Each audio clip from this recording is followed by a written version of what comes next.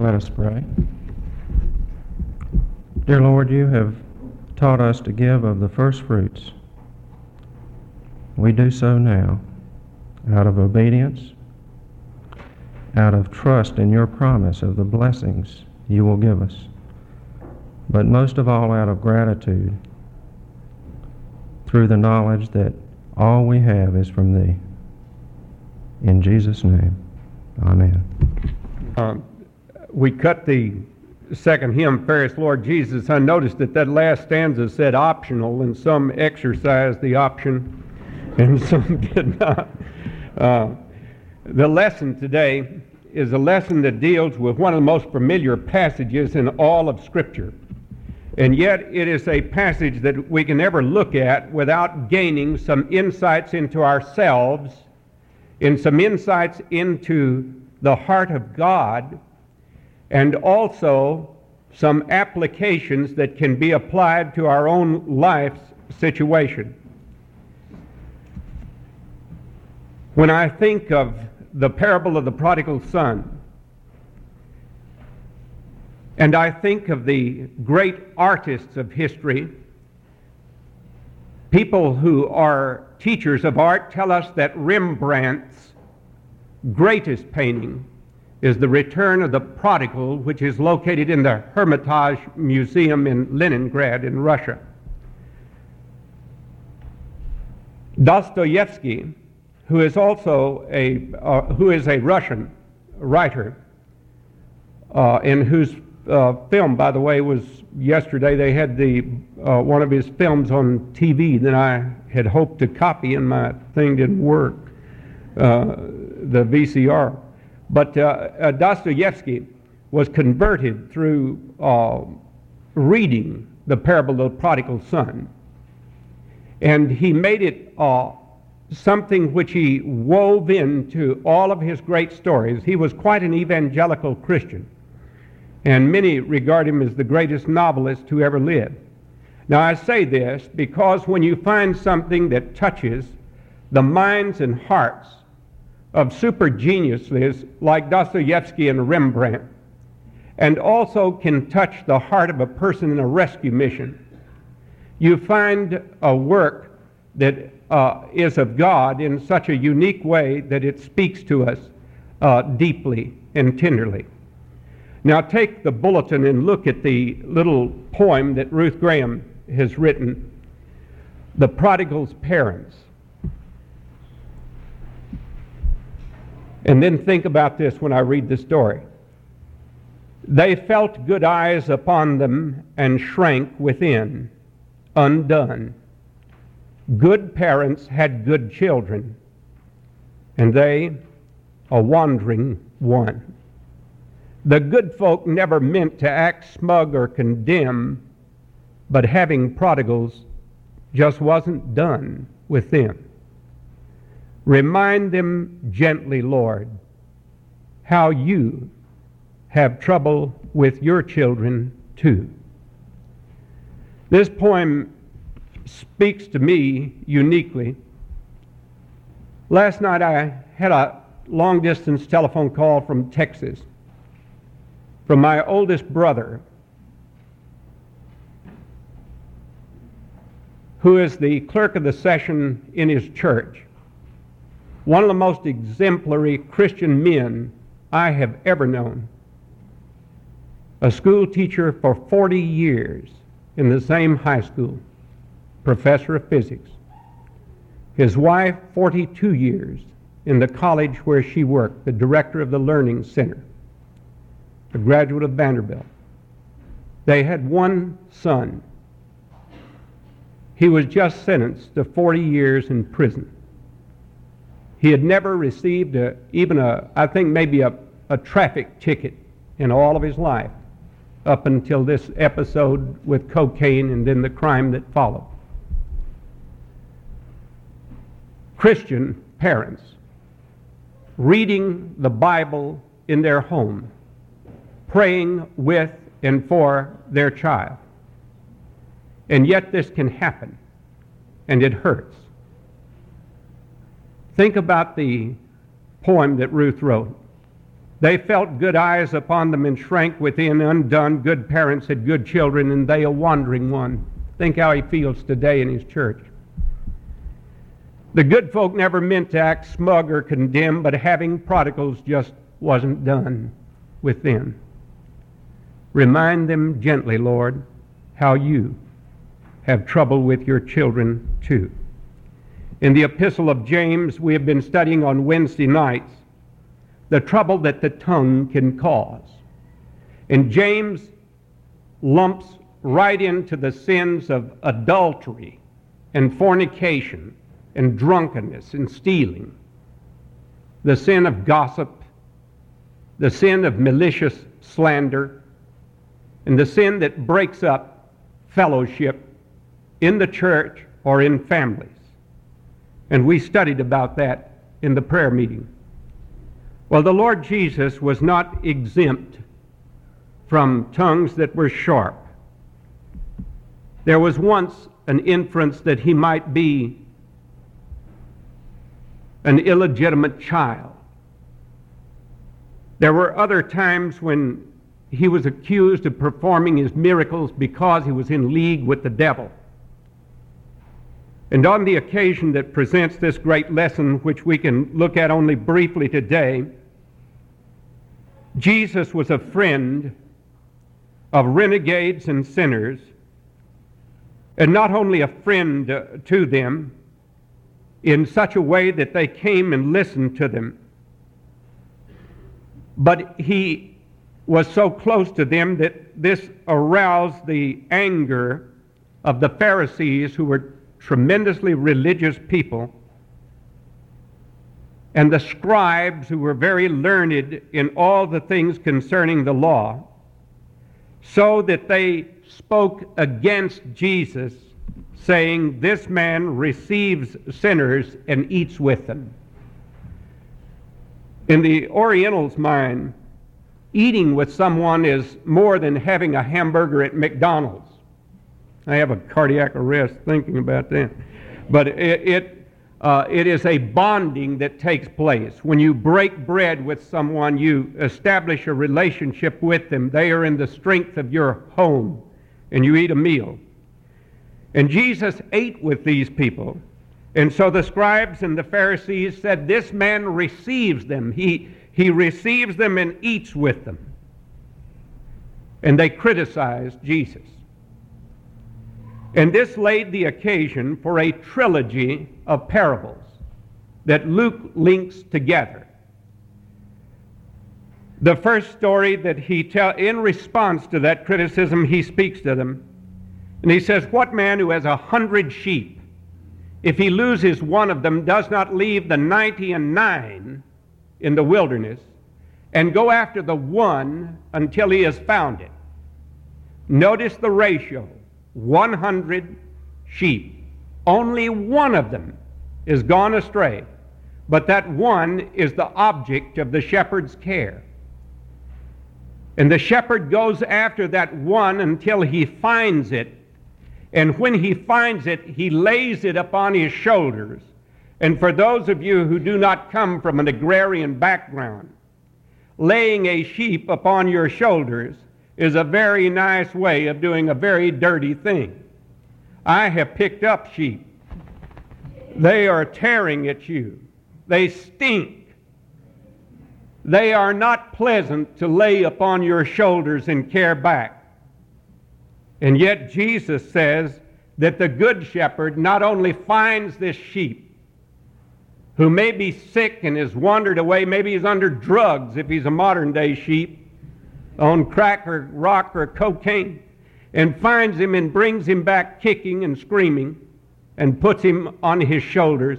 And the shepherd, the key word is rejoicing. Joy. He brings him back rejoicing. And when he comes home, he calls his friends and his neighbors together. He's not ashamed of that sheep. He's proud of him. And he says, "Rejoice with me, for I have found my sheep which was lost." Something is lost when it's not where it should be. Someone asked me a few weeks ago, why should they spend millions of dollars in Amsterdam to have a conference on evangelism? What's the thing closest to the heart of God? It's the sinner the furthest away from Him, the one whom He can win and draw back to Himself. And the church has become terribly mixed up in its priorities when it forsakes evangelism to do every other thing, no matter how good it may seem on the surface. We need to do the good things, but the primary thing, go and get that which is lost. Disciple it. These young men who made their declaration of faith in Christ today made that faith in Christ because someone sowed seeds of Christian faith in China years ago. And it was hard for them and for their families to practice or do anything effective about their faith for a long time. But it blossomed out greatly here. And it's come into fruition.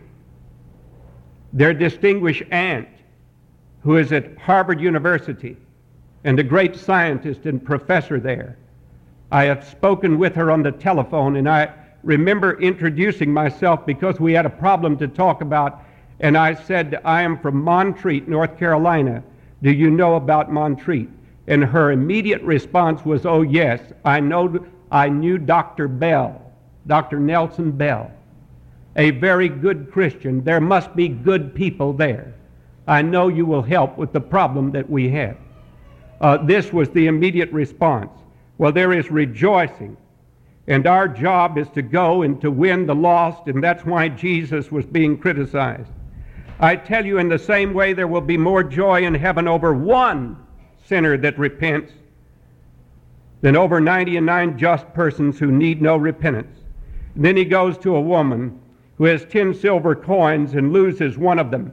The coins are usually thought of as a dowry, something like a wedding ring. And one coin is lost. And the woman searches everywhere to find the coin. Notice that God is active, like the shepherd going after the sheep. The woman sweeping and looking everywhere to find this inanimate object. The coin wasn't sick. The coin didn't decide it was going to jump down off of her wrist and run over in a corner and hide from her. But the woman finds this coin, and when she finds it, she rejoices, and the ratio goes from 1 to 100 to 1 to 10. And Jesus says, and looked at the same words again, when she has found it, she calls together her friends and neighbors, saying, rejoice. There's that word again. Rejoice with me, for I have found the coin which I had lost. It was not where it should be. She rejoiced when she found it. What about the coin? You don't scold the coin for being lost. It's lost through someone else's carelessness. I guess a coin could shine, but you would have to shine it. You don't go through the house and look at a teapot and say, why aren't you shining? You have to shine it yourself. And so here, the coin is lost. The woman finds it. And when she has found it, she's happy. She's got it back where it should be. And he says, in the same way, I tell you, there is joy in the presence. Now he goes, joy in the presence of the angels of God. That's a tremendous thing. Would you like to make joy in the presence of the angels of God? That's a pretty big description. That's bigger than the White House. That's bigger than the General Assembly. Joy in the presence of the angels of God over one sinner who repents. And then he comes to his key story, which you'll have to study at home, but I hope you get it. A certain man had 2 sons. Never forget that. And the younger of them said to his father, give me the share of the estate that falls to me, and so he divided unto them his living. And not many days after, the younger son gathered all together and took his journey into a distant country and squandered his estate with loose living. And when he had spent everything, a severe famine occurred in that country, and he began to be in want. He began to be in need. And he went and attached himself to one of the citizens of that country, and he sent him into his fields to feed swine. And he fain would have filled his belly with the husk that the swine did eat, and no man gave unto him. And when he came to his senses, every time you read that in your Bible, underline that. When he came to his senses, out there, having wanted his freedom and demanded it from his father, and having spent it extravagantly, when he came to his senses, he said, he thought about home again. He had wanted freedom from home, freedom from God, and there's a great movement to get free. We want the fruits of Christian faith without the lordship of Christ, and you can't have it. It would be like my wanting to live without breathing oxygen. I could say I'm going to hold my breath and have my freedom from oxygen. And I'd have my freedom from oxygen and be dead. We can't live without God. We will perish. And here, this boy thinks of his home, and he thinks of his father. And I love this very, very much. He came to his senses. He thought about his father, and he thought even the people who work there are happy. They have bread enough and to spare. And here I am, perishing with hunger. And then he thinks, I will arise and go to my father. That's a great thing. I love that old hymn which we used to sing, I will arise and go to Jesus. I will arise and go to my father. And then he makes this beautiful speech up. And I will say to him, Father, I've sinned against heaven and in your sight. I am no more worthy to be called your son. And here he makes an interesting statement. Make me as one of your hired men. He has a religious formula for getting back into his father's good graces. Very much like Will's excellent sermon last week on the rich young ruler. But the young man wanted to do something. What must I do to inherit eternal life? This boy wants to go back home and be a hired servant in his father's house. But his father does not want him as a hired servant. He wants him back. And he got up and he came to his father, and he must have been rehearsing the speech all the way. And when he was still a great way off, his father saw him. That meant his father was looking for him. It's interesting, the father saw the boy before the boy saw the father. That's always the way it is with God. If you have one impulse to want to come back to the Lord or want to give yourself to Him, He sees you when you're yet a great way off. His father saw him and felt compassion. It's a deep, visceral feeling. And ran. And that's tremendous. You've heard me point out often that this is the only time in all of the Bible where God is ever pictured as being in a hurry. He ran and embraced him and kissed him. An extravagant display of emotion. He didn't tell him, go in the house and get washed and cleaned up, and then I'll see you in my office. I'll see you in my study then. We'll try to work out something. But the father's heart is bursting with joy, and the tears stream down his face, and he runs to that boy and he grabs him. And he interrupts him. He interrupts his speech. The boy starts to make his speech, Father, I've sinned against heaven and in your sight. I'm no longer worthy to be called your son. But the father interrupts at this point. He doesn't let him complete his speech. Quickly, says the father, go and get my robe, the best one. The emphasis is on that. Put a ring on his hand and shoes on his feet. Bring the calf and kill it, and let us be merry. This is my son who was dead. He's come to life again. He was lost and has been found. And they begin to be merry. Do you see that Jesus embellishes this with joy? He wants us to feel excitement and joy over someone coming back to God. The Father is not saying, think of all the money that guy wasted. Think of how much money. I know people that they would think about that boy when he was going back home. I wonder if he thought, man, I hope I don't meet my older brother first. If he comes out there, it's going to be sad. But the Father saw him a great way off, and the Father ran to him. And then the older brother, he loves him too, and that's the part that we always leave off on the story, which should never be left off. The older son was out in the field, and when he approached, he heard the party, and he must have thought, well, something's gone wrong because the old man's been so sad, and there wouldn't be anything like this happening. And that he summons the servants to come, and he begins to ask them what had happened.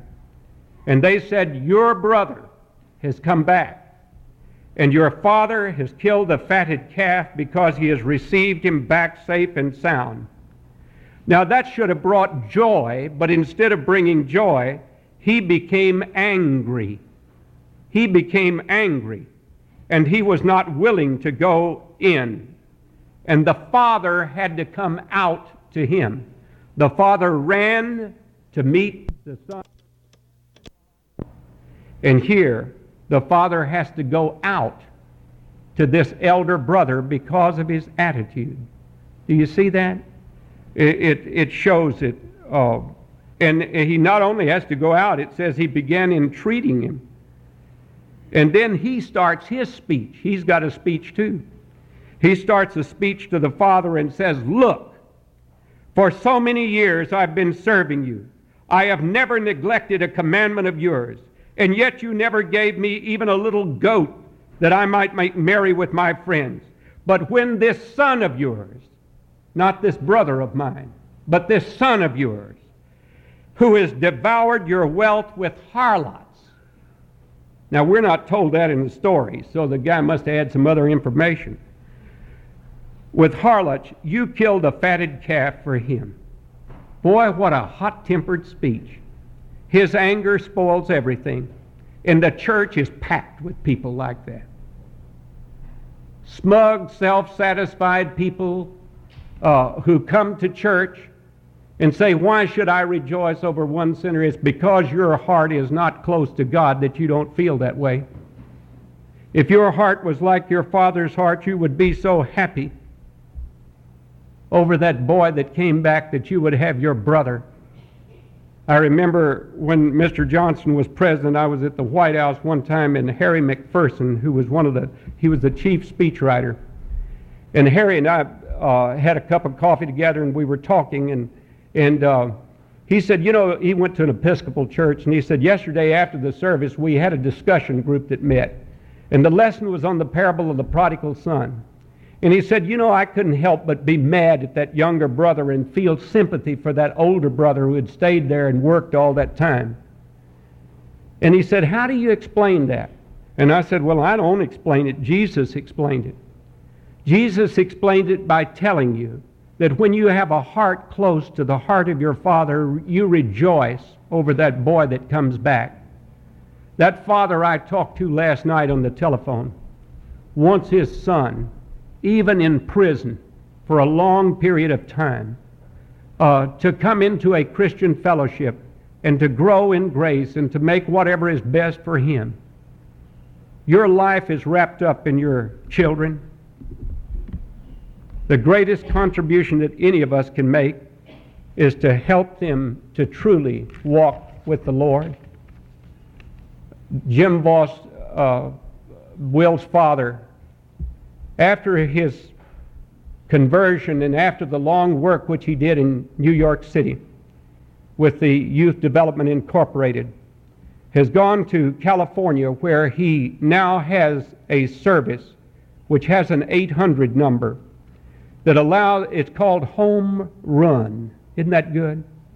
It's where anyone can call on the 800 number and make contact with an agency, a Christian agency that seeks to unite missing children with their parents again. And 2 years ago, on that hotline in San Diego, they received a call from San Jose, California. And the caller was the father of a runaway. He wanted assistance in locating his teenage daughter. She had left home. And subsequent to this call from the father, the hotline intermediary had made contact. The daughter had called in and made contact with them, and the hotline became the connecting point to get the two of them together again. This truck driver was so frantic that he had posted pictures of his daughter in all of the places where he had gone with his long interstate trucking company. He went every place putting up pictures of her, wanting people to call that number. He could not rest. He could not find any peace until his daughter was found. And the daughter, when she became lonely and called the 800 number in the Christian service that Mr. Voss leads, was able to pull the two of them together. That brought joy. Joy to these two united again. And we have so much of this in America today. And it's such a picture for us to think about in closing, that the father here speaks to both his boys, the one that was lost far away and the one that was lost in the house. And the tenderest speech in this parable is the speech that the father makes to this elder brother. Son, all that I have is yours. You're always with me. All that I have is yours. It was right for us to make merry, to have a party, because your brother has come back and our family is united. That's the family reunion. And when we are united in that way, there is joy. Joy in the presence of the angels of heaven. We won't sing our last hymn this morning because of time, but let's stand and be dismissed with prayer.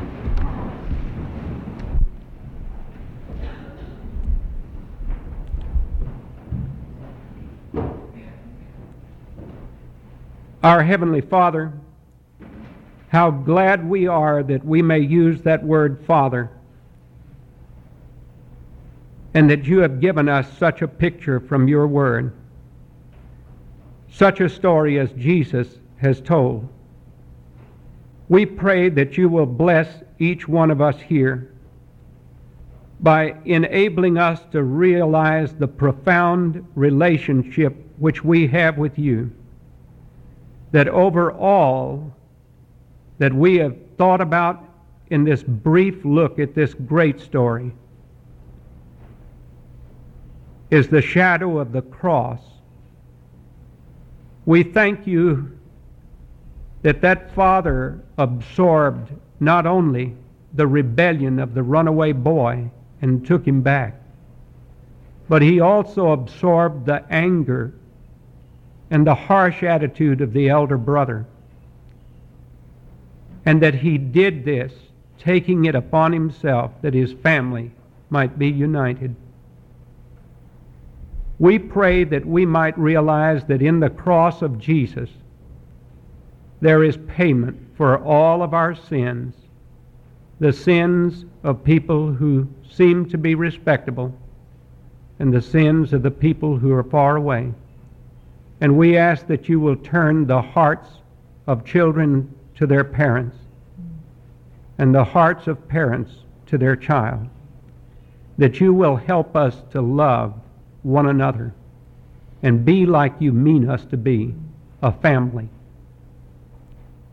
We ask for your grace and pray for your power to keep us.